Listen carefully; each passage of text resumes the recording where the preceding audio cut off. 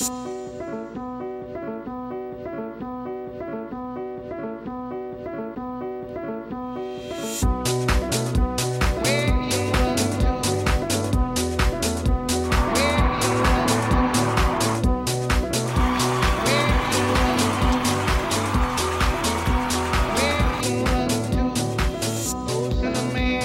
we're here, ladies and gentlemen, and welcome to the Safe Tribble Travel Guide to Lovecraft Country. My name is Len, aka the Bat Tribble, and as always, I am joined by my partners, starting with that one. Hey, it's Gabe, the Horror Tribble, your favorite good ghoul gone bad, talking spooky stuff. Happy Monday. I'm ready to dive in. This is exciting. And we also have joining us our second regular host right there. It's your girl, the confused. It's your friendly neighborhood comic book and coffee slinger. It's the one and only Amalgam Tribble, aka Uncanny Tribble, aka Bruce Leroy Tribble. Show enough. What's good, nation? And joining us for the first time on the Tribble Travel Guide is our intrepid reporter. He is... You already know the man, the myth, the legend, Master Tribble E-Mac, Mr. Thursday. Night. In the building. How you living? How you feeling? Dipping my toe in this Lovecraft country that also don't love us. Well, it never did. But all right, wait. So to be further trifling, give me a sec because I realize I don't have my notebook with me. Oh my God. Oh, she need her notes. I'll be right back. She got notes. We that detailed? I am ill prepared. I did not know I was supposed to be taking notes. We are streaming live, ladies and gentlemen, on YouTube at Black Tribbles, as well as in the Facebook Tribble Nation group, as well as on our Black Tribbles page on Facebook. And thank you to each and every one of you who are joining us this evening. We're going to kick things off before we get into our review of this week's episode of Lovecraft Country.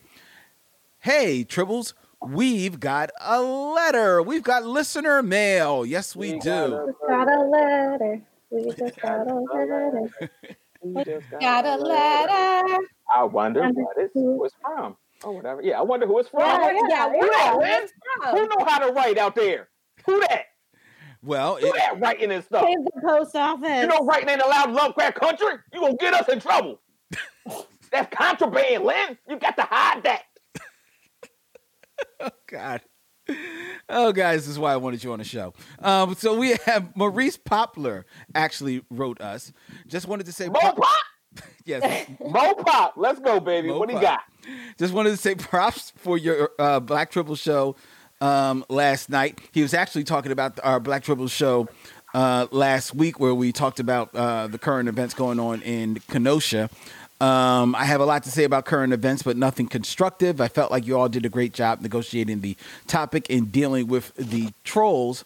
I also decided to relax with some Lovecraft Country, and that show is The Bomb. Before I catch up on all the Tribble Travel Guide, I have a couple of details that I'd like to add.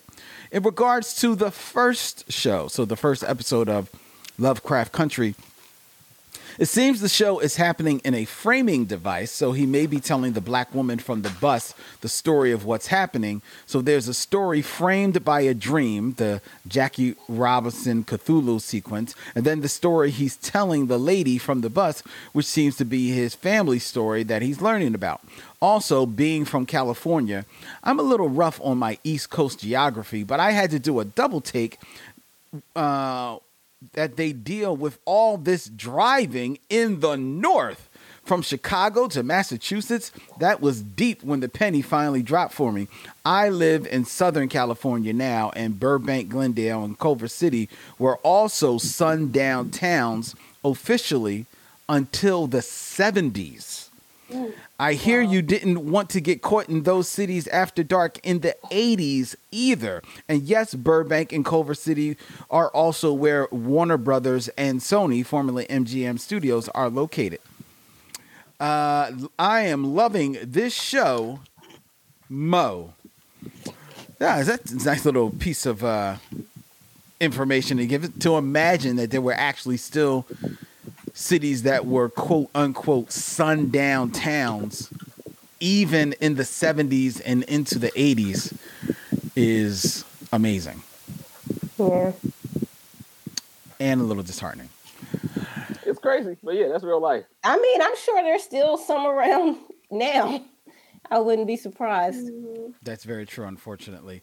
If you want to write to us, ladies and gentlemen, you can email us at blacktribbles@gmail.com. Just email us at blacktribbles@gmail.com. And if it is in regards to the Safe Tribble Travel Guide to Lovecraft Country, just say so in the subject line, either Lovecraft Country or Tribble Travel Guide, or say whatever you want. We're going to read the email either way. We'll figure it out if it's for the show. So we appreciate hearing from all of our listeners. Thank you. Tonight, we are reviewing episode 3 of HBO's hit series Lovecraft Country, Holy Ghosts, featuring a teleplay by Misha Green and directed by Daniel Sackheim. Hoping to mend her relationship with her sister Ruby, Letty turns a Victorian into a boarding house, an endeavor that stokes neighborhood racism and awakens dormant spirits stuck in the house. Meanwhile, 3 weeks after George's funeral, Atticus remains burdened by a guilty conscience as Hippolyta presses him for the full story of what happened in Arnhem. I think you meant Hippolyta. Hippolyta. Yeah. Yeah, my bad. They just running with it. It's like, oh. Yeah, they're connected. Yeah. I was like, oh, really? We're going there. Okay. So that's what happened in episode 3, Holy Ghost. What say you, Tribbles? Let's go. Let's talk. Let's have a conversation. Well, I wanted to start because, so for the first time, I will come away and say I liked all of the sound design for this episode. Yay! Finally, I thought the poem at the funeral worked really well. Again, because it's and again, it like not much is happening. And again, as a church girl, like that's a very similar scene. It's like, okay, I know what's going on here, so I can pay attention to the words without feeling distracted, right? And then again, it's just not a lot of other stuff going on. You know what it is without explanation. You know it's George's funeral. You know, all the characters are probably dealing with some guilt, but we see Letitia being the focus. And I think, which is interesting because she also died, right? But she got brought back. And so she's feeling guilty that she's the one that made it and he didn't. That's like survivor's guilt. So I thought it was all well done. All of the song choices, poem choices, this episode, I'm on board. Yeah. Somebody said they just watched episode 3 and holy shit, it got bloody. Yes. But like in the best way. I actually, I didn't, See that coming? Like that was also a twist. Yeah, like, well, you know what? I thought that was a twist because the other thing I thought was interesting about this is it's almost documentary style horror story where it's like this in 1955, day 1, day 2. So, and it feels like that, like when that scene where they cut and they're bringing the piano up the steps, it felt like very like documentary type. So it's, I think that worked really well. And then them setting the stage of like, oh, and then 3 people died. And you're assuming They went missing. You don't know. Nobody died about nothing. 3 people went missing. Well, 3 people went missing. No confirmed deaths, but of course they shouldn't have been in the house anyway. But that's another thing. Go ahead. But you don't know that. So when I read that, I was like, oh, right, you don't know some Black people went missing, and then that's not what happened. It was like the intruders went missing. So I thought that was a really interesting thing. So when we get to it, I have like this whole chart of like the ghosts and what they were actually haunting. Because I think that's interesting that what ghosts were targeting who and why and what areas of the house certain ghosts tend to be in. So I'm like, I just kind of have like a little thing connecting the dots of which ghost was hunting who, when, and where. So I was also interested in that because I was actually curious about who was doing what when we saw the different hauntings. So I'd be interested to hear that because I did have that query in the back of my mind as well. Cool. Yeah, I think we should probably save that for the end, though. Yeah, I was gonna say it had a distinct feel. Like it definitely felt different from the other ones, and I think it was kind of like that ghost adventure TV show feeling. Like to have the intro at the beginning of like they moved into the house, people went missing, and then to have like the day one, day two, and the same kind of like following her around. It definitely felt different and felt like it was kind of following those tropes that we're used to, which felt a little more like found footagey than it did just like cinematic. Right. Very true. So, all right. So, other thing about this episode, the historical figures. The historical figures. So, Emmett Till. Did everybody get that one? No, did you get that one? In the show? No. Yeah. So when the kids are playing on the Ouija board, there's the little boy with the black tie with the white stripes, and they call him Bobo. Bobo was Emmett Till's nickname. I actually looked it up. That Bobo was his nickname. And remember the question he asked, because it's the summer of 1955. Emmett Till was killed in August of 1955. And the little boy asked, am I going to have fun on my trip? Or am I going to enjoy my trip? And remember, they start to kind of move the Ouija board, and then it jumps to no. And then the music changes and it says, who are we speaking to? And so like, just, I think I always enjoy that when it is a fictional thing, but the writer takes time to weave in these historical figures, these things that anchor us to fact to make it feel more real. I love that when it happens in comics and horror. Like, I just really appreciate it. And then the other one that I didn't catch initially was the man that came up the stairs with the dog, and Letitia goes over and says, who is this? And he says, Baldwin. Then he says to Ruby, oh, are you a novelist too? I'm James. Yeah. And I was like, James, my boyfriend's in the house. Like, no. And and then they have like that conversation about Martin Luther King. Yeah, I like that. Well, his name was Michael. Oh no, they call him Martin now. Just all this and really things that the whole he was married to a white girl. No, they made him marry a black girl. I was like, what? So I'm like going to research that. I had heard a story. I think like when they said that, it triggered something in the back of my mind. I forgot to go look it up, that there was some type of controversy about how he actually wound up marrying Coretta, and that it had something to do with possibly him liking a white woman or something like that. I can't remember. I should have looked it up. Walt Bionic said that, speaking about the story about Emmett Till, how it added a deeper layer of dread to the episode, and it really did. And it is one of those things that you easily could sleep on and miss, but if you're watching it and you just taking it in, it just adds so much more richness to the storytelling that's going on. Right. And again, that level of like that supernatural thing, that prophetic response from the Ouija board is scary, but what happened to him is scarier yet. Amen. Again, still playing with those like supernatural versus real world dangers for Black people. Amen. I don't know which way y'all want to go. I feel like the larger story in the episode is, everything that's happening in the house, and this being a full on a Letitia story. So, but to make sure that we get touch on everything, maybe we may want to talk about the B story first, because we'll be on the A story for a minute.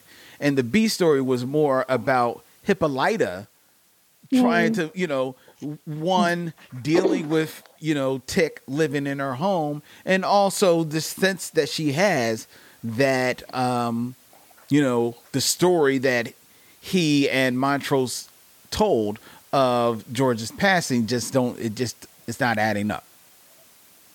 Right. Yeah, I mean, I like how she's doing the math and Like Montrose seems to be drinking himself silly out of guilt, and Tick is kind of overcompensating because he feels bad that not only that Uncle George died, but now we're not even being honest with his wife about what happened. Yeah. And just the strain on everybody, because we learned later on in the episode that after the funeral, Tick doesn't even check in on Letitia, which she was literally resurrected from the dead. You all had this horrible interaction, all of it because it's stemming from like your crazy family, right? Essentially. And yeah, just kind of the strain of that and them being really distant at a time that they're the only two people that can fully understand what the other went through. I know one of the things I liked is that knowing that the bulk of the story takes place about, I think, like 2 or 3 weeks after George's funeral, and then you see that scene of Hippolyta, stealing herself in the mirror, ripping out the pages from his favorite book. I appreciated that because 3 weeks after you lose someone, you're trying to deal with the world. You're trying to reassess, get back, to whatever the new normal is. You have to adjust to a new normal because you have a whole new routine. You gotta adjust. You gotta make those adjustments. But her ripping those pages out of that book, that is what grief looks like 3 weeks later. Because it's part grief, it's part mad, it's part, you don't mad want you left me. Yeah, you're mad at them, you're mad at yourself, you're trying to resign yourself to it. That is exactly what grief looks like at that moment. And I truly appreciated that, man, because that struck a nerve with me, because that's been me for the last couple of years, and I'm sure each of us have had moments like that. Yeah, I feel like the way she smelled it out is because they told her we took care of the cop. Like, number one, Azor, you probably wouldn't put your hands on like any white guy, and you couldn't do it like right away. So a cop, you guys took care of a cop before y'all got back here, and y'all not running around here on the lam or worried about anybody's repercussions or anything like that. Like, I think that's what. Because that's what I heard. Like, and y'all took care of it. Y'all told her that. Like, yeah. Like, so I think that's what kind of helped her to sniff that out. That something's not right with that. And I know I don't want any details any more than what you told me, but that ain't right. You know what I mean? So I think because obviously since when the cop really work alone anyway. So I think that's what made her sniff that out. That something wasn't quite right with that. Yeah. Yes, no, maybe so. I agree. Okay. I do agree. I guess I rationalized it as because they're You just doing, had that feeling. well, they're doing that. No, they're doing that backwoods off-road thing, and you figure they did have a funeral for George, so they had George's body. How else would they have really gotten the body unless they did take care of the cop? I don't know. I guess I could see her being like, you killed him, dumped him in the woods, and just hauled ass back home. I guess.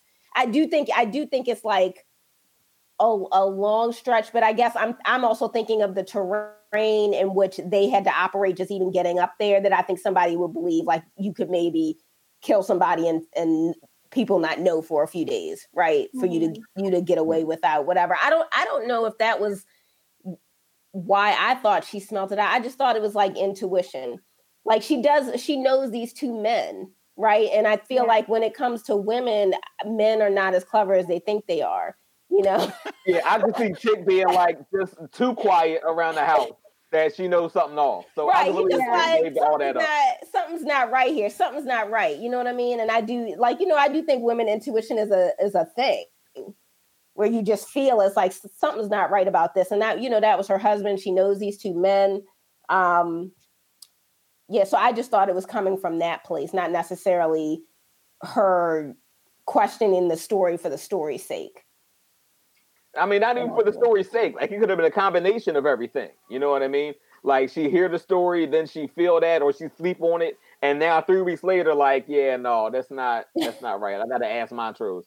And now Montrose sitting outside the place. Like, me and Montrose will never hang out. So what you doing here, Montrose? You know? Yeah, everyone's fishy. Yeah. But So can I just take a moment to appreciate Montrose's apartment? I love, because he's a music head. So it's Right. like we have his brother who's like the book nerd, and then he's the music head. It's just like walls and walls of like albums. I thought that was really cool to see. That was nice. That was very nice. Nice little touch. People are going to be asking for like they already asking for Gabe's cat to have on Center screen. stage. On screen. And I was actually thinking, I was like, that cat is stealing our audience. Yeah. Get out of here. And now we got another audience stealer. I know. Yes. I know. Everybody just camera bombing over here on the show. It's all good though. It's all good. So let me ask you: do you think that Tick and Montrose should have been out front with her? How would you? I don't know. Yeah, I think that's like she's gonna ask so many questions that I can't answer. Right, and it's almost, I feel like, do they feel like they're protecting their loved ones by? It's like, I didn't even know this world existed, but now that I do, I can't not know it, and so I'm trying to save you from that. And maybe they think like her knowing how Montrose died, how does that make it better? You know, and I think even I said Montrose, I'm sorry, George, how George died, how does that make it better? And I think Montrose even said something to the effect of like, so now you know that white people got magic on their side too. In so many ways where we feel like we're losing, we cannot push ahead. It's like, and then the cards really are stacked against us because now we got supernatural motherfuckers running around. Right, it's like, what?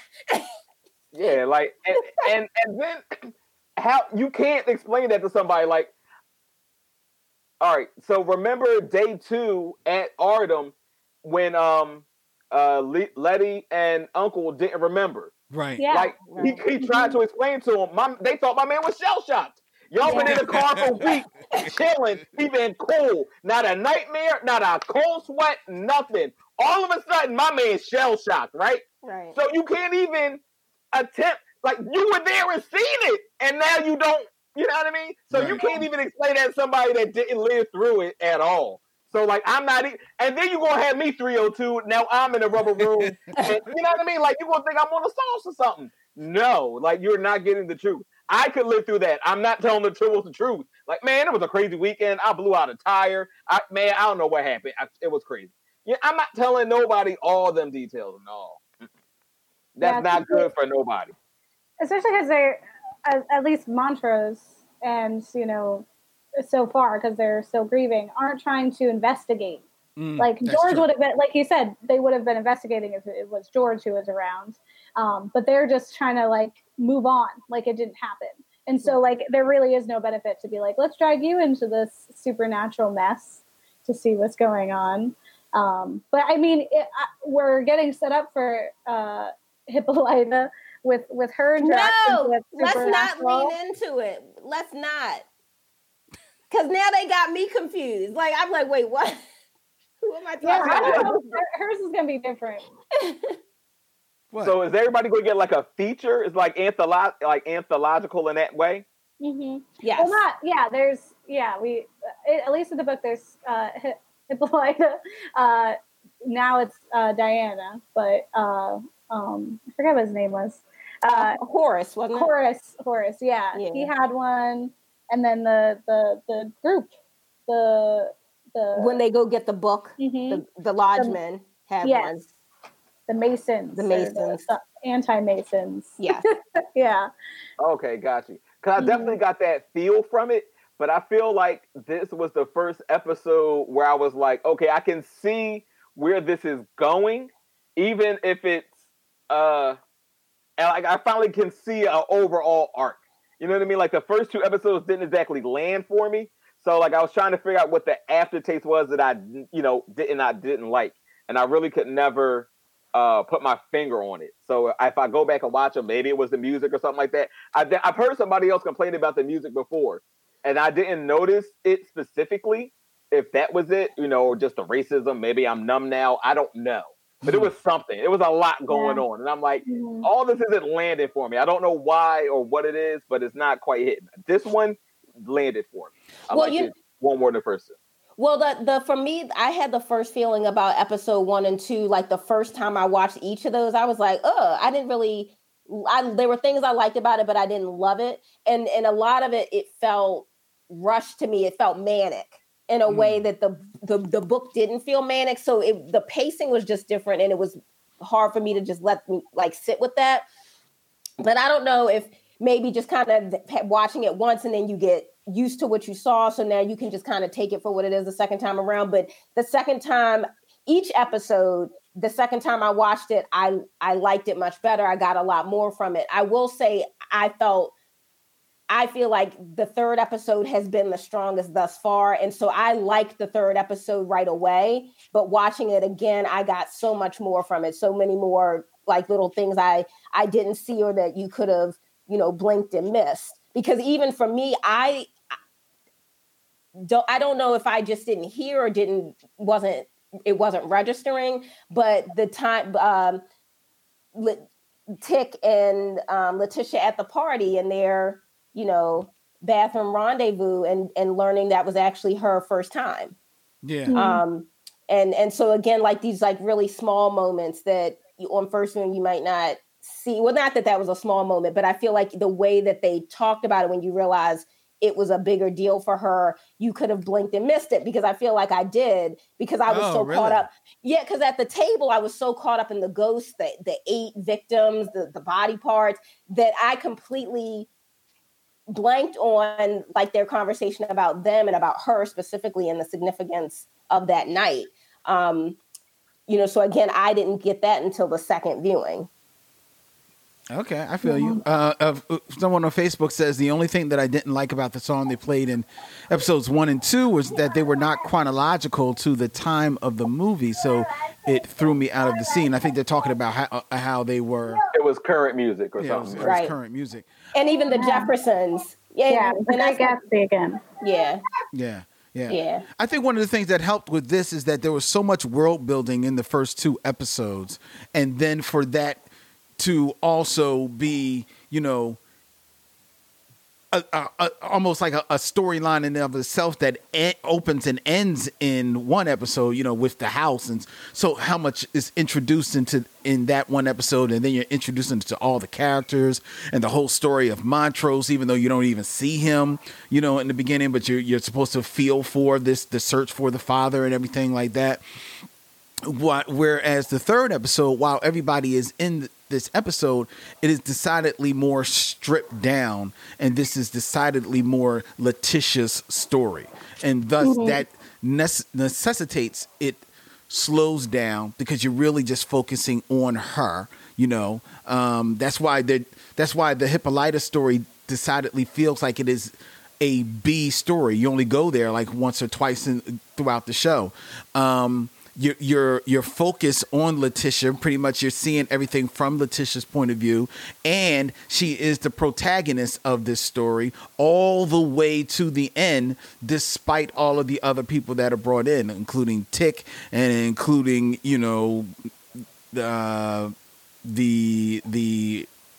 voodoo priestess or whomever who was brought in at the end as well. Letitia is still the story, is still the hero of her own story. So that's what I think helped make it that much stronger. Yeah, I agree. I think it was all set up to kind of show this is exactly the shit that we're dealing with, right? We spent the first episode was here's the setting, we exist in this racist and intense existence, and we're fighting these battles here. And then the second episode was also there's a lot of supernatural shit and anything can happen, and that's super evil. So then when we got to 3, it's we get this nice mix of both, where we're kind of there's the evils outside and then the evils within our house, which is just another reflection of what the evils outside are.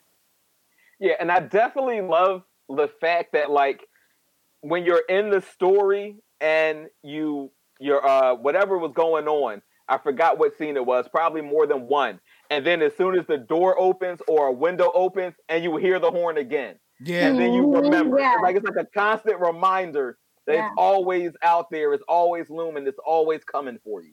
So Yeah. like that kind of like that had like a whole another subtext meaning for me when I don't know, every time I heard that and through a scene somewhere in the background.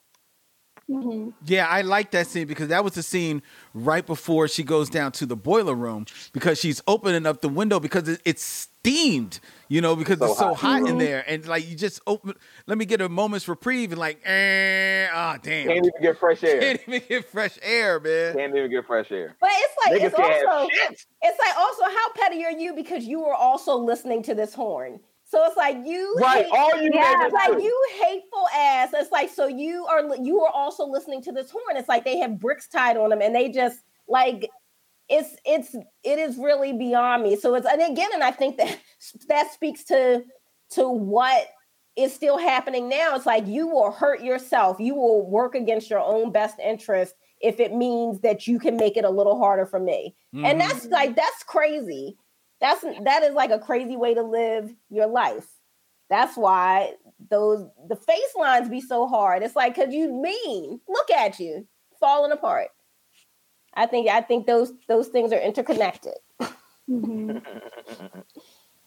Just being mean. But Well, we so could talk about the ghosts since it's a ghost episode. yes. All right. So let me tell you how the ghosts fucked me up until I realized why they were so deformed. Maurice Popular, real quick, he just said it. You haunted in the house and you haunted out of the house. That's the damn truth. And Walt says that racism makes your skin crack. It really does. It does. I think it does. It's like, because you so busy scowling, you messing yourself up. Because I'm still cute. So Go ahead, Gabe. I'm sorry, babe. No. It was he was talking. He was telling us about how the ghost fucked him up. Yeah. Oh yeah. Oh yeah, the one in the basketball jersey with the baby head. Yeah. I'm like, whoa, what? Like what? Like whose ghost is this? And then I saw the rest of them and I was like, oh shit, that's what the doctor did to him. Damn.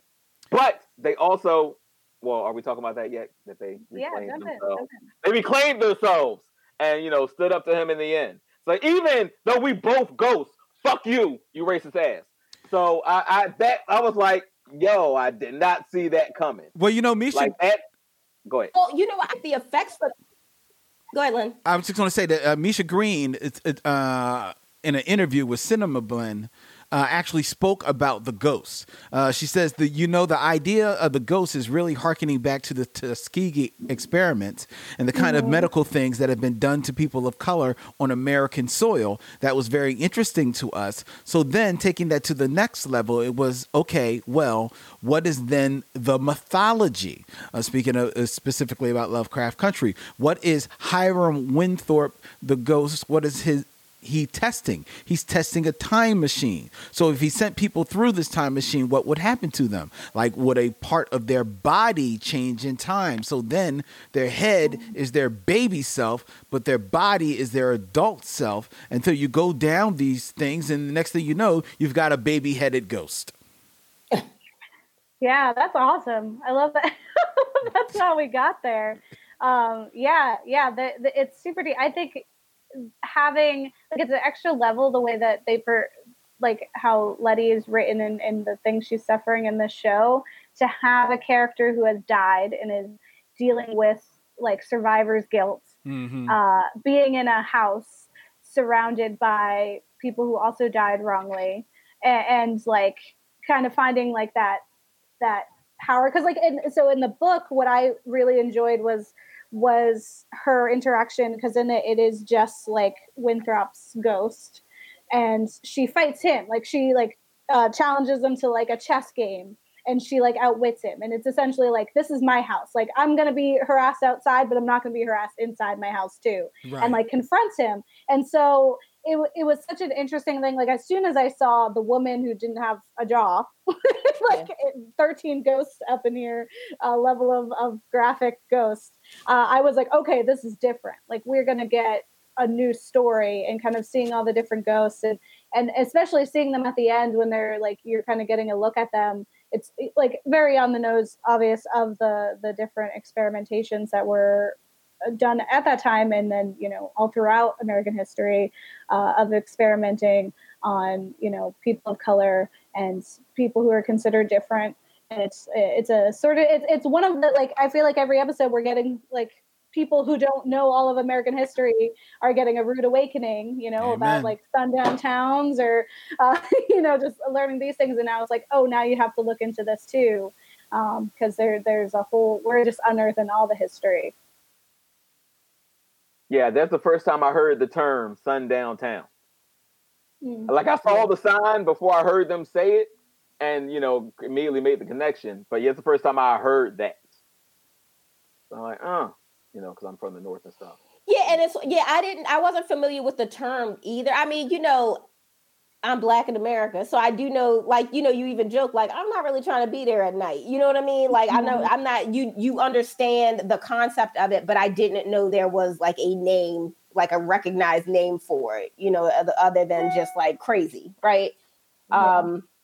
But like, so I think the ghost stuff, I think, was really well done. Like, when that severed arm is just pulling the blanket off, I was like, what's happening? I'm looking like, what? And then, like you said, the woman without a draw that climbs up when Letty's in the bathroom, and you see the guy that has like the pole metal stuff sticking out of him. Mm-hmm. And of course, that's the thing that got me, because again, in the book, there's only one ghost. It's Winthrop's ghost, right? So now I'm like, well, why is she being haunted by these Black people? What are they even doing in the house? And then you learn the story. And here, so this got confusing. So I'm just going to go by last names, because in the book it's Hiram Winthrop, but in the show they made it Hiram Epstein. Yeah. And then they made it Horatio Winthrop. But Winthrop is the main guy. Epstein is the doctor who was like under him and doing these experiments. But he, I guess, inherited the house at some point because he was actually the owner. It says, like, when the cop arrests her, and it's Lancaster, and they have that conversation, you realize, like, Winthrop was not the last owner of the house; it was Epstein. And so when she's encountering these ghosts, and then I think it is like her survivor's guilt, like she was dead, and the idea of like there's these murdered Black people in the house, and because she even said, I know they just want to get out, they're trapped in there with their tormentor, and like so she kind of takes the initiative to help. And I really I love her character, because again, she's so proactive. Like, I do feel like in a lot of ways things just happen to Tick. Like, even we love the scene in episode 2 with the ring, and he's running through the fire after his ancestor and all that, as the house is coming down. He still didn't do anything. It just happened. But Letitia says, like, I just became aware of this other world. And so now I need to claim some of that magic for myself so I can protect myself. So she, gets someone that's, practicing the arts, and they do an exorcism, like Creole style. Which I thought was really cool. And I love that, as when Tick is actually possessed by Epstein, because Epstein is the one that's in the basement. So when Tick is possessed by Epstein, because at first when she was like, help me, I was like, who is she even talking to? And then I realized she was calling the ancestors. And she's like, help me. She was like, you can still fight. And I thought, I'm not a body horror fan, like Saw, all that kind of stuff. Like, I really don't like that. And I really don't like seeing that on Black bodies, because just the historical context of it is really uncomfortable. So initially it was almost too much, because it was like, I really don't want to see this. But in them chanting, in them performing this exorcism of this man that tormented them in life, and in that them reclaiming themselves, you know what I mean? So their ghosts are no longer what he made mutilated. Them. It's not what. And then they're like rebuilding. Right, it's not what he made them. They are rebuilding themselves. And I just thought that was like such a powerful scene. And then of course she ends it with "Get the fuck out of my house." And I was like, if Journey Smollett does not win an award for this show, I say we burn it all down. And she was looking crazy the whole episode too, which I really loved. Like, you know, we take, especially in horror, right? We definitely glamorize like our protagonists. Like Final Girls, like could be to the end, and they'll still like look nice, right? Like it's not to like, you know, Ready or Not, like Samara Weaving being like completely covered in blood and having that like feral scream was so refreshing because it was like, that's real. And I felt like you can see her like withering away and just kind of like frayed at the edges, like when she's at the table and she's like, I have these, and she's like, conspiracy theory time, and just like her just like bad sketching. yeah, and her makeup is like all over the place, like barely there. Her eyes, like you can see the bags under them, and it just felt so like natural. And I also really loved like the way that Tick handled everything. Like he takes a back seat, which is nice, like because I mean, especially when you have like, because he's shown as the protagonist in the first one, and the fact that he like he's the the blood relative of the descendant. The descendant. He has the power, right? But he still is like, no, this isn't my story. Like this is Letty's story. Like you walk me through this. I'm here. Yeah. I'm gonna believe you. Like I know you guys didn't believe me. That was stressful and that was time. So I know how it feels. And just being like, let's do it. Like he doesn't question it for a second. And it's so supportive in that, like, let's kill this goat on your front porch in a white neighborhood in front of all your neighbors. Now I thought that was wild. I was like, are they in the backyard? It's like at least like, take that in the house, do that in the basement. Don't do that because you know people are looking at you. They gonna call the police just for that.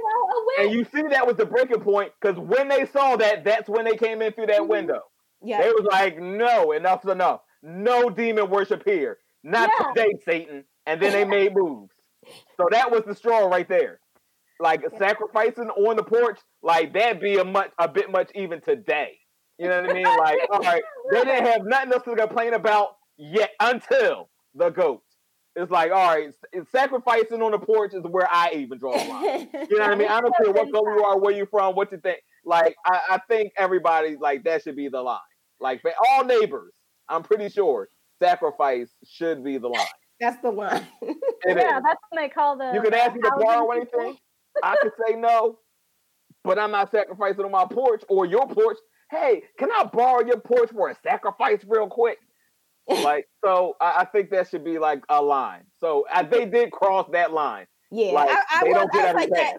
I was like, that ghost scene was wild because I said that was the front porch. They was on the front. Yeah, that was the front lawn. They didn't put up a curtain, no sheet. They didn't mark it. They was moving on. Like, that's a lot. And the neighbors were like, their grass is too high. Also, they're cutting up goats. They cutting up goats and putting red marks on the door. It's animal cruelty. But I think what I liked about the exorcism is because it's not even in the basement, it's in the sub-basement. So they're in this very separate, distinct part of the house. So they have no idea about what's going on upstairs. So when those guys break in, it's almost like they're breaking into a empty house, even though there is something supernatural happening in the bottom floor. So then they're upstairs milling around, and then they encounter some ghosts. And so that was my note. So it was like, okay, so the eight ghosts, now we talking about ghosts. The 8 ghosts of the victims of the doctor, they were the ones that were initially haunting Letty.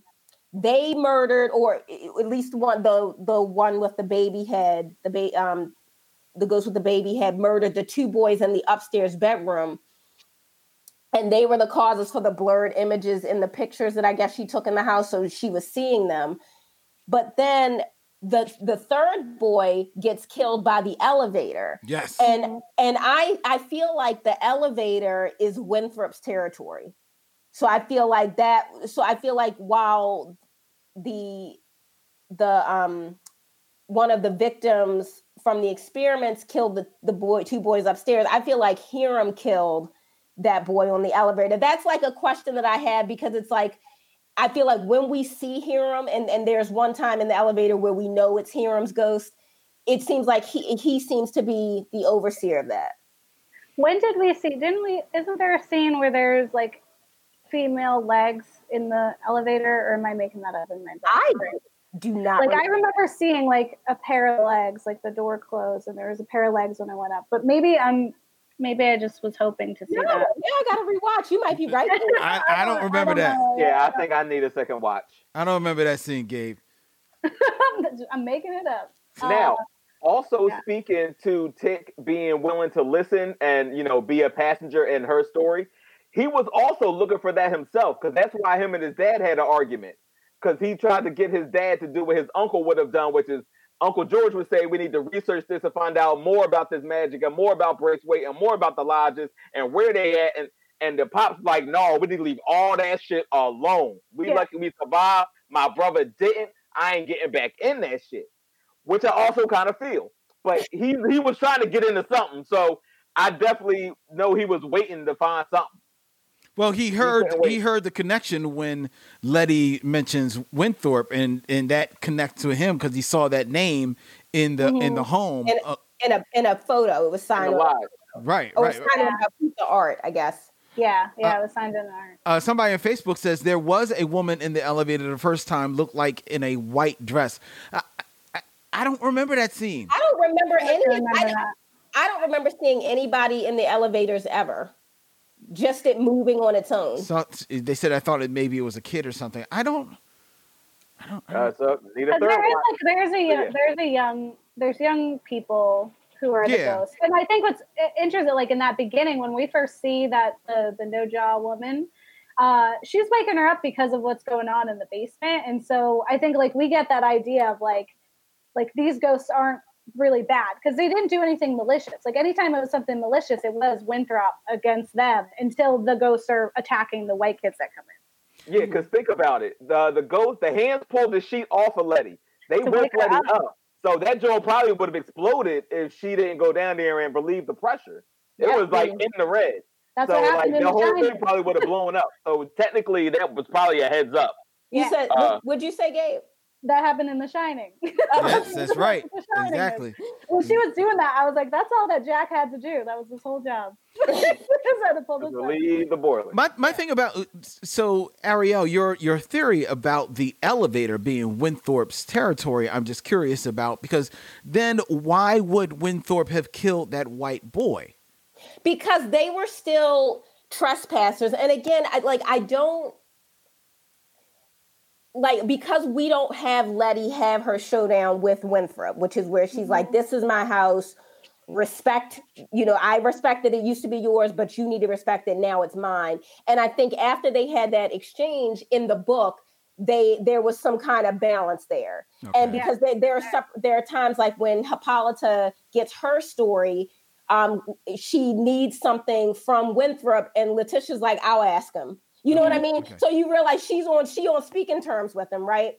And that's all book stuff for people watching. That's all. Yeah, that's all book stuff. That's all book stuff. And so even in the book, and honestly, I can't remember if the boys die first or if Letty has her showdown with Winthrop first. I can't remember which happens, but I remember thinking that Winthrop is protective of his things. And again, we remember in the I can't remember if it was episode 1 or 2, but when we're talking to Christina Braithwaite, Christina, right? Yeah. Okay, because I'm like, Caleb, wait, it's too many names. But she even says, like, when they talk about the Klan, she was like, oh, they would have never dealt with the Klan. They're too poor. So it's like, yeah, just because they're these white kids, he's not necessarily like rooting for them. He's like, get out of my house, you plebe. You know what I mean? Like, yeah. You know what I mean? So, and for me in the book, I felt also part of it is it never escalated there with Letty because he and Letty came to an understanding. But these other people, they are intruders. They have no rights to this house. They have no right to be in there doing anything to her stuff or his stuff. And he dealt with it. So I do feel like, while I don't think Winthrop's ghost killed the guys upstairs, I do think it was the baby, like I feel so weird because I don't know. They spill off their names, but you don't actually know who was who. Right. But one of the victims, I think he did he did do the murder of the two boys upstairs, but I think Winthrop is the one who cleaned them up, because then he takes them down into the basement and you see like the markings of Adam light up. So you're going to this level of the basement you can't even access if you don't have this magic. And then we just see this tunnel of bodies, because at first I wasn't sure if Letitia knew about the bodies and she had done something with them, but I honestly think she didn't know anybody was missing, because Winthrop cleaned it up. And also I think if Winthrop was interested in really having Letitia out of the house, he would have left those bodies there, because 3 white boys dead in a house full of all Black people, everybody going to the chair. You know what I mean? And that's been clear. Even these people that exist in the supernatural realm understand the real world and they use it to their advantage. So I feel like whatever Winthrop's thing is in the show, he doesn't feel like Letitia is his enemy, right? Because he protected her. I mean, cleaning up the bodies was protecting her. Okay, all right. And everybody else protecting himself, though, too, because that or like protecting the secret of the house, because like that guy was snooping around. He was in a separate place than the other two, and was snooping and getting close to some of the secrets and what was going on down there. And so that's why he had to go specifically, and they have to clean it up with all of his other cleaning up. All right, so wait, are you saying that the exorcism was not successful and that Winthrop is still inhabiting there with her? Well, I think the exorcism was for Epstein. The exorcism was for the doctor that experimented on those 8 victims. So the 8 victims helped Letty exorcise Epstein. But Winthrop is the original owner of the house. Winthrop is the big boss of that house. It's his house. It's his magic. Epstein was just like an acolyte. Gotcha. He was a follower. Yeah. And he's the one who has the book that we're going to have to find out about, because he was trying to decipher it. He stole pages from the main organization. Well, actually, no, it's changed now. Well, I think did that. No, because did they find one chapter, or do they have pages out of a chapter? Did they have the whole book of Adam? No, he took pages to create a cipher. And that's why, and that's what we find out at the end, is that's why they gave Letty this thing, because she's the one who can commune with these ghosts for whatever reason that she can, either because she's dead or because they're Black. Recently undead. Yeah.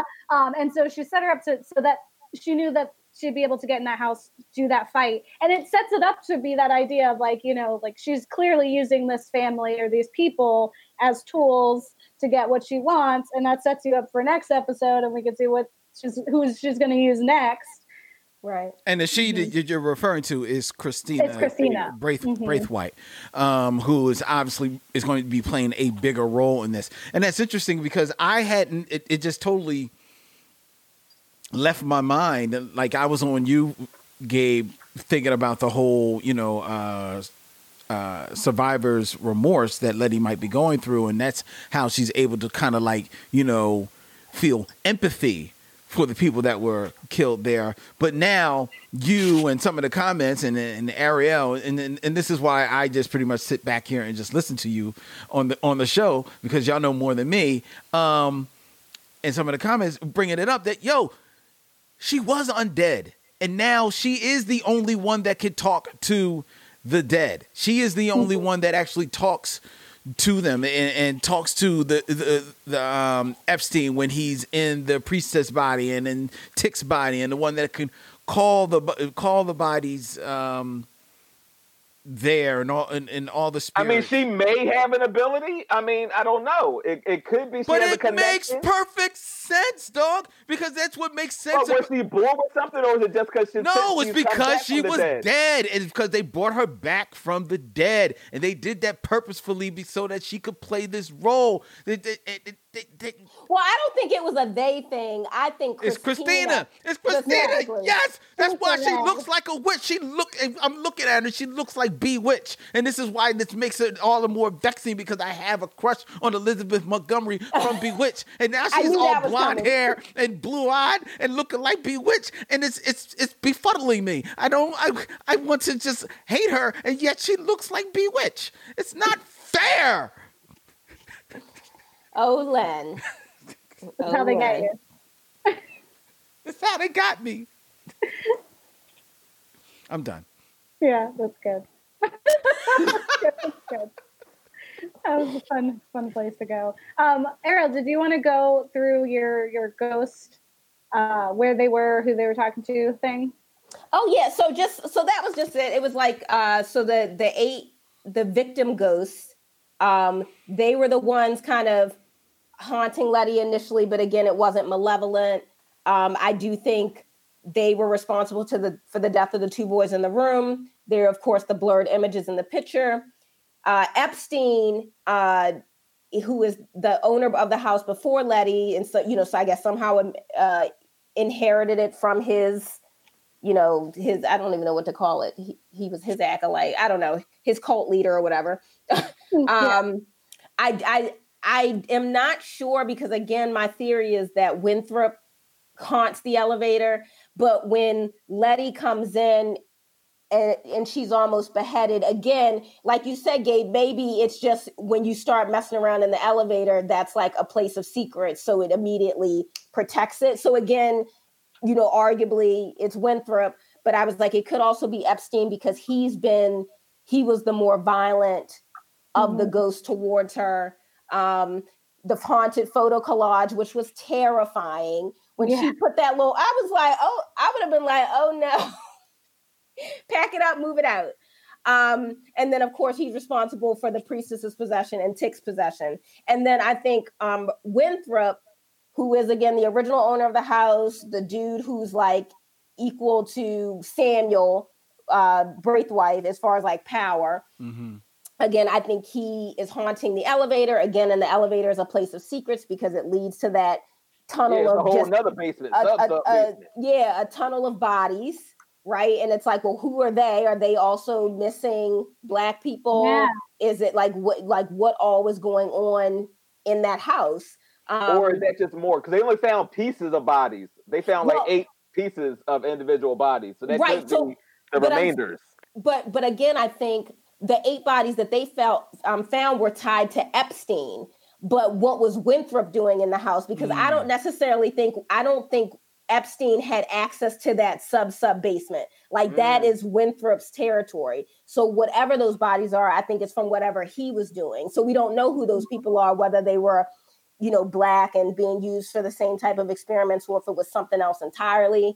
I don't know, but I know that's where he put those boys so that those bodies wouldn't be found, which is why they're quote unquote missing. Well, let me ask you, because as the elevator is going down and we see those 3 symbols, they look like kind of like starbursts or whatever in the rock. And you had mentioned that those were symbols of the Book of Language of Adam. Yeah. Have we seen those symbols before in the first 2 episodes?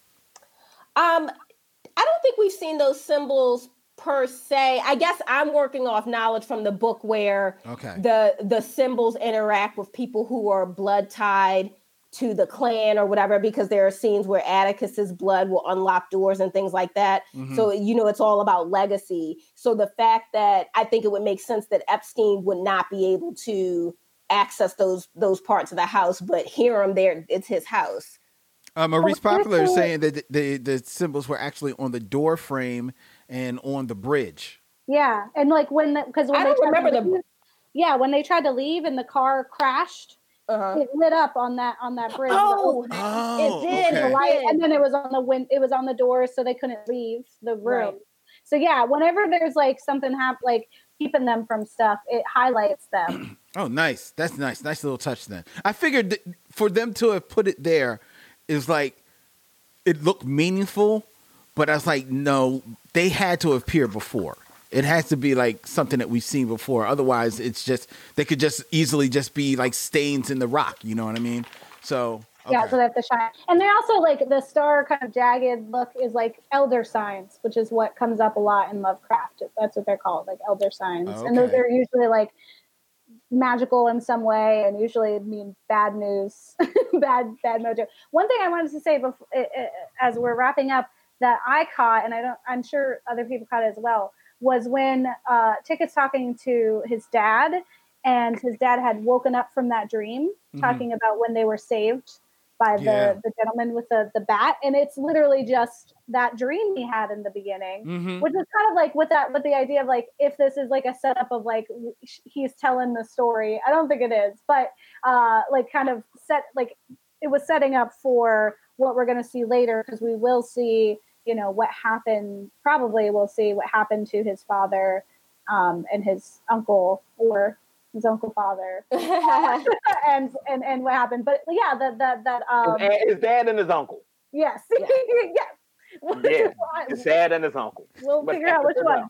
So on that time, like with that dream, that's the dream is foreshadowing, and we're going to see this stranger that helped this hooded justice with a bat.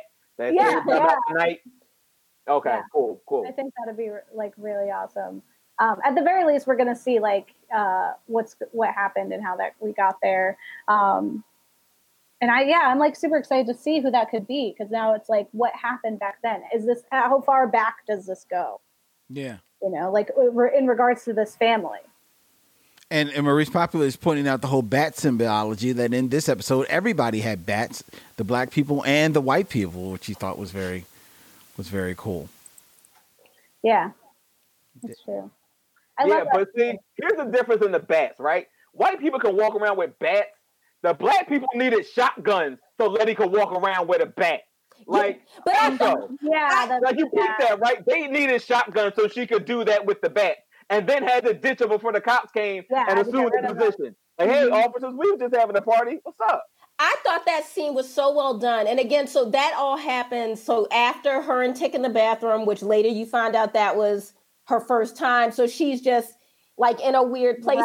She was in a weird place anyway because of everything that's going on. Then she's in this vulnerable and raw place with this man that she cares about, and he kind of cold shoulders her after they have sex. And then to look up and see that cross in the yard, it's like, it was one of those things. It's like, you didn't pick the right one today, because I'm not in the mood. So let me go get these bats. I'm going to go fuck up these windows, Jasmine Sullivan style / Beyonce. Because like when she was strutting down the street with that shimmery dress on with that bat, I said, I wanted to be like, hold up. They don't love you like a Beyonce video.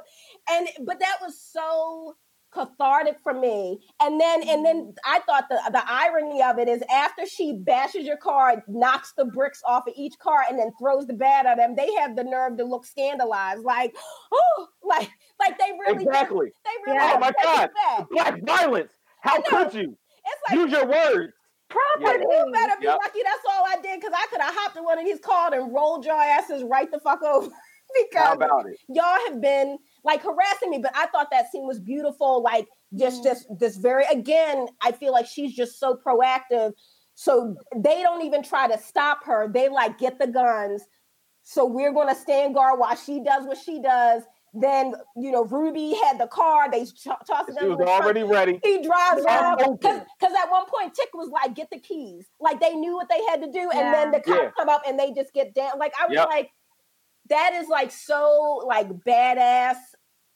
How like, because they know how the system works, and they're like, have nothing on the premises. But we gonna fuck something up first. You know what I mean? Yeah, we just have to follow this procedure. And, you know, like there's so much of that too. Like with Tick being outside in his outfit, in his uniform, and them saying like, "Oh, you think that they'll feel better if there's someone in uniform?" Like it's just another dig at him of like. Like they don't play the same rules that we play. Right. And so like you actually don't mean anything. Yeah. And it being more or less unspoken of like, we have to do this. And it was like empowering, but it was also like really just like heartbreaking, because it feels so real. Like it feels like right now, you know, like that we do like, and have lived in two different Americas. And that's what we're seeing, like right there on that street. Like the fact that they can have these out there, and her to be like, did you get the 24 complaints I have about my neighbors, and then being like, no, you know, right. And they're the people that have a burning cross on their lawn. You know about the harassment that she's received. None of that matters.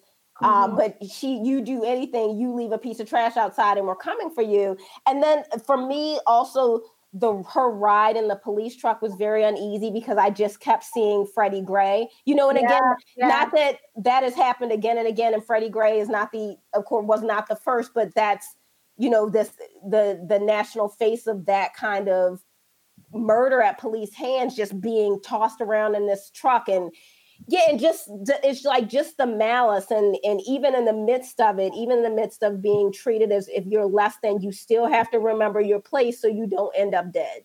And that's crazy. Like, that's crazy. And I think that's interesting because it's, in the media, they want to talk like Black people don't have any self-control. It's like, we have the most self-control. We have the most self-control because we have to have self-control even in these moments of like righteous anger, like where would not be wrong to just punch you one good time, but we know we can't do that. You know what I mean? So it's I don't know, like our history here is deep, and I think it makes people more comfortable to be able to simplify it, but it's like, no, it's nuanced. It's like, we've been speaking multiple languages since we got here. You know what I mean? Mm-hmm. I know how to talk, so you don't know what I'm talking about. You know what I mean? I know how to interact with you. I know how to de-escalate, or, what I have to do to make sure it doesn't go somewhere else. And you have no self-control. Right. You're just acting like literally like a child, just having like hissy fits because you're mad. Oh, you live across the street. It's, I don't know. I think another element that adds to the historical lessons that this show offers you is that, one, this show is taking place in 1955, and for all its fantastical trappings, there are real life elements that kind of keep it grounded to the real world for you. And two, this story is taking place in Chicago. So it is very often, it is very easy in the 50s and 60s, if you just go by history lessons, that, the stories of, racism are, endemic to the South of America. No, this was Chicago. This was not Alabama. This was not Georgia. This was not Florida. This was Chicago, Illinois, where people were putting, placards on their lawn. This is a white community. Mm-hmm. You know what I mean? Just out there on Front Street for people to see. So I think that's just another, just like little subtle, touch of history that this show is teaching for people. I want to go back to one scene that you brought up twice so far, Ariel, and that is going into the party and Letitia and Tick's rendezvous in the bathroom, and what we learn of that. So much of this story was, as much as it is forwarding the overarching story of Lovecraft Country, is the story of Letitia. And that is something I don't think, I think it's fair to say no one would have thought that she was a virgin when you meet her. And, right. And even though when you think about it, she technically has not given you any reason to think differently. You just wouldn't think it, Right. When she said that, I was like, what, getting arrested? Right. Me and Tick at the same time was like, oh. Yeah. Because even he was like, your first time about what? Like he wasn't even registering. And actually, I was reading an article that was basically talking about how that turns that like Letitia being a virgin before that time with that night with Tick, how it kind of turns like the assumptions of like Black female sexuality on its head. Because the thing is, Letitia does own her sexuality. She has her strut. She's confident. Mm-hmm. She flirts. She'll push up on you if she feels like it. And so you watch all that and you assume you connect that inextricably with, well, of course she's having sex. It's like, well, no, she's not actually having sex. She's just really confident in her sexuality, which is a different thing. Yeah. And like you said, Len, like she hasn't really given us any reason to think she's, I guess, promiscuous or experienced or however you want to say it. She hasn't given us that, but we all assumed it. Because I definitely I was also like, that's why I think I missed it the first time, because it never even dawned on me that she was a virgin. And that was why she was bleeding and not because she got her period. Yeah. Right. Yeah, it's just like I didn't even. It was like, oh, okay, I think that was like really, really well done. It was very well done. I think what was also well done was just her again showing the reconciliation of that in her face. I thought that true there was the deeper mystery of what's going on in her house, but I think the reason why she gets so lost in that is because she's also probably trying to just yet another thing she's got to take her mind off of, like, oh my God, I was dead and now I'm back. And like, oh my God, I just lost my virginity and what and all the implications of that as well. And there was one subtle production bit that I thought, and I wasn't sure if it was just something that happened on my TV. So I wondered if y'all noticed it. When Tix does walk up on her, and she's going through all the paperwork, it seemed like when she's going through it, on her half of the screen, it almost looks like she's speeded up. Like as her hand is like erasing things, it looked like really super fast, almost as if they speeded up like that part of the film. I don't know if it's just to me, just to my mind's eye, it was just the TV, but I felt it like, because I was purposefully looking like, well, does he look like he's walking any faster? And no, it just looked like it was on that hand, on her hand, and how she was going about it. And I just thought that just added to the mania that she was going through. Shout out to Leanne Lindsay, Tinsel and Tyne, who said props to the costume director for Letty's friend's skirt swishing while she was battling in those damn cars. Walt says that when I saw the blood, I knew she was a virgin, to which Catherine Alford says is a great point. There were real tactics, noise, lawn signs, bricks through windows, risky home loan schemes, cross burnings used on black homeowners who broke the color line in the white neighborhoods. Yeah, that was real talk that was happening there. Oh, and I saw Randy ask if we got the Emmett Till reference. Yes, Randy, we did. Oh, yeah. We talked about that earlier. Yeah, you got to tune in at 9 o'clock. I was schooled on that. Well, there's also the Ruby mentions the riot that happens because of a black couple that moved into a white building. Mm-hmm. And that's a reference to a real riot that happened. And so there's like all these little things that are just like, yeah, we're just showing you history. Like this is not the science fiction. This part isn't the fiction. Yeah, this part is the real. And it's like, and these horrors did not come from our imaginations. This happened. Like, you know what I mean? It's not just making it up. It's like, no. These are all, we can attribute these things to very real incidents.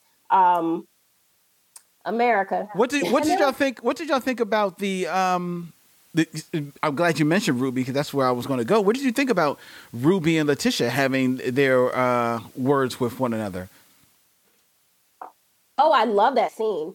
I think this is the first time we've ever really gotten a decent amount of time with Ruby. Mm-hmm. And just seeing, again, I think her and her sister have probably a lot more in common than they are different. Mm-hmm. But I liked how direct Ruby was, and and she was just calling Letty on her shit. You know what I mean? And we like Letty, and so we want to believe like, oh, she's great, but it's like, she's a human. She has these flaws. She has these places where she's failed. And, even when Ruby says, you talking about using this to lift up our community, the only thing I've seen you do is move your artist friends in. And so then when we revisit after the exorcism, she has opened her place, and a reporter's there talking to her about what her aim is with this house and providing a service to the community. So I think, and she even says like, it's because of Ruby, so I like that, they got to have that moment, and Ruby spoke truthfully to her, before she bounced, because she's like, yeah, I'm not staying. I gotta go. She gotta do her own little. I gotta go, but yeah, I thought that was. I hope we get to see more of them together, because they have really good chemistry together. They feel like sisters. Yeah, it definitely felt like an older sister, younger sister conversation of that. Like I had to, as like Ruby being the one who had to kind of hold so much and take care of so much and be like a second mother to Letty, and Letty being able to be free, right? To be able to use the money to buy a camera instead of paying rent, right? Like, and meanwhile, here's Ruby, who's like been fighting to try to get this one job, and she's going to work harder than everyone else because she thinks she's going to get it on merit because that's going to happen in this country, right? But it definitely rang true. And like, as someone who is an older sister, I was like, man, I feel that. I can feel it where I'm just like, why do you get to do these things? Like, I didn't get to do those things. I have to work for this. And so I enjoyed her calling out. And I also enjoyed that it wasn't like it didn't turn into like a pity party for Letty, and she didn't argue it. Like, again, it was another just very human thing of like, no, you are right. Like, I can't argue with you. You're absolutely correct. I'm not going to fight for you to leave, like, but I will now change. And some of that is like the only way that, like, when family calls you out on your shit, like, sometimes you're like, oh, right. Let me, like, anybody else, you're like, tell me how to be. But family sometimes, and you're like, all right, no, I got it. I see what you're saying here. Exactly. Now, here's my question. If she's lying to everybody about where she got the money, why would she tell her sister she got it from her mom? Well, she's not lying. She's not lying. She thinks it did come from the mom. She doesn't know it's Christina. Atticus puts that together. Atticus puts together. That was gonna be my next thing. I'm like, wait, so she working with them? What is she supposed to give her? I thought I was about to go down this whole thing. Like, oh, Letty crooked. All right, they put up that guy. Letty don't know. Letty doesn't know. The guy was a front. The bank that called her was a front, and he's the one she's like, put all your stuff in a box and get out. And he had like his sign outside that was just like made up. And it was like the Black Panther guy. Oh, okay. Oh, yeah. I didn't connect that yet. He did get out. I don't know why he stayed so long, but okay. Yeah, and he was like, "Let me get on up out of here." Yeah. Thank you. Well, and so all right, so so we're at the realtor's office, and what I thought interesting, because it's like that scene plays out in the book. But again, in the book, it's Caleb Braithwaite, not Christina. So for the show, they changed the gender of that character. And so it's funny because... And she knows it's him. And she... Say it again? She knows it's Caleb. She talks to Caleb in the book. No, wait. She doesn't? I thought he like offers it to her. He says, like, I'm going to give you this and you're making this decision. I want you to go to this house. I thought at least initially she didn't know it was Caleb. Maybe that was later, but I thought initially, because remember they thought it was the money came from their dad and his gambling. You're right. And they were like, oh, dad must have had some gambling, whatever. But in this show, they attribute it to the mom. Yeah, because he's only ever open with Ruby. Right. Everyone else. You're right. Ruby's the only one he ever is truthful with. But I thought that scene just plays out so much differently, because it's one thing for a black man to pull a gun on a white man, right? But it is a completely different thing for a black man to pull a gun on a white woman. And again, so that scene, I remember because there was a scene between Tick and, I mean, there are many scenes between Tick and Caleb, but none of them ever feel as charged as this scene with him and Christina, because you know the implications for him if anybody sees. And, she starts opening the blinds, and then she's like, oh, so when you're ready to hear more about our family, let me know. Also, you can't be pointing guns at white women. See you later, cousin. Yeah. In an episode featuring Emmett Till, right? Exactly. And that's really the home run there, is like, to have that dialogue and know that that's what happens to that little boy, like, and not even, right? Not even. He's lying anyway, but and I think we probably is a safe bet that that story is possibly not written, not only knowing that you're going to have the allusion to Emmett Till earlier in the episode, but you don't know that that's going to be written in the shadow of the lady in Central Park, wrongfully accusing some bird watcher of doing something, showing just how much, that is still a real thing. Yeah. That's what I'm, when you're like, because you think about this show, like the book was written, a while ago, 2016, I think it was published, right? And then like this was being produced and created way before now, right? Mm-hmm. And then for it to be, premiering during a time when we're like, it is very heated and we are kind of on the front lines, a lot of us out there protesting and seeing this stuff and combating these issues, like to also see something like Watchmen and see what was going on the screen, to see something like Sorry to Bother You, right? And it's like those things we're watching them now and it feels like it's happening right outside. Yeah. And it's just forever. And for something to be set in the 1950s, right? And for us to be like, oh no, this is real. Like to have the illusion too, like Freddie Gray, right? To have that and have it still be here really like hits on this whole new level that I think like only the show could have done. Because of the hands that it's in and because it can really like take its time to weave in all of that information into, and I don't think they could have ever, imagined that this is the state of the world that we would be in right now when it came out. But it's, I'm kind of happy that it is because now people can see it and really get a lot out of it. Well, does racism have any new tricks? Because these are like all very old. Not that they need new tricks, but racism is a one-trick pony. It's a one-trick pony. Mm-hmm. And now it just hides, but to do all the same shit. Like no, it doesn't even hide anymore. They're just like they're still out there. They just have like a different hat on. They got a different vocabulary. Yeah. They use those buzzwords. Mm-hmm. Right. New hat. Yeah, that's all it is. Yeah, a new hat, literally. I don't want to go. We gave so much props to Ruby in this episode, as well as Letitia, played by Jurnee Smollett. Let's give the actress her due. Ruby is portrayed by Wunmi Mosaku, who is a Nigerian-born singer and actress, and who is doing yeoman work in the role of Ruby. So give her a props too. Mm-hmm. Yeah, I love her, and I'm really excited for the next episode. I think the way that they've really shown Ruby in this, like I feel like I love her a lot more than the one in the book. Not that I didn't love her, but I just like I'm infatuated with this one.